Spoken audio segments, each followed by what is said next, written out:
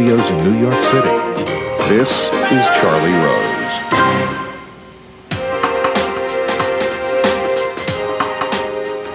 J.K. Rowling is here. If you do not know who she is, let me tell you. 2 decades ago, she sat on a delayed train when the image of a scrawny, black-haired, bespectacled boy who did not know he was a wizard came to her. Her vision soon captured the imaginations of readers around the world, and it began an unprecedented cultural phenomenon. Time magazine has credited Harry Potter series with creating a fictional universe so detailed and believable that an entire generation has pretty much chosen to live there.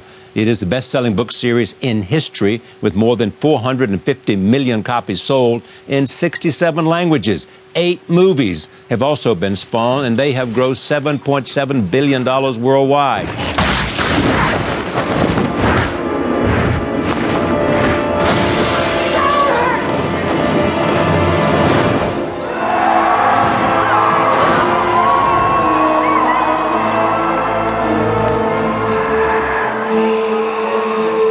Now, 5 years after laying Harry Potter to rest, she has written her first book for adults. It is called The Casual Vacancy. I am pleased to have J.K. Rowling at this table for the first time. Welcome. Thank you very much. We've been waiting for you. Oh, really? Good. Yes, for a long That's nice time. to hear. How much trepidation did you have after you decided to put Harry to bed in deciding what you wanted to do and how to do what you inevitably wanted to do, is write another book? That's a good question, because I had the idea for The Casual Vacancy right after finishing Deathly Hallows. You know, so I was actually promoting Deathly Hallows in the States, and I had the idea in the States while on a plane. Right.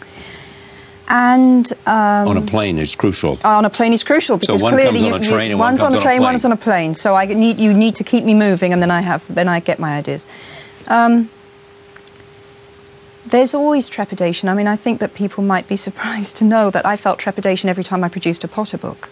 You know, the weight of expectation there was I won't say crushing. It was extraordinary and wonderful to have that weight of expectation. You were but competing at times, with yourself. Yeah, and with the expectations, latterly, of millions of fans, all of whom were very invested in the story and wanted to see what they wanted to see.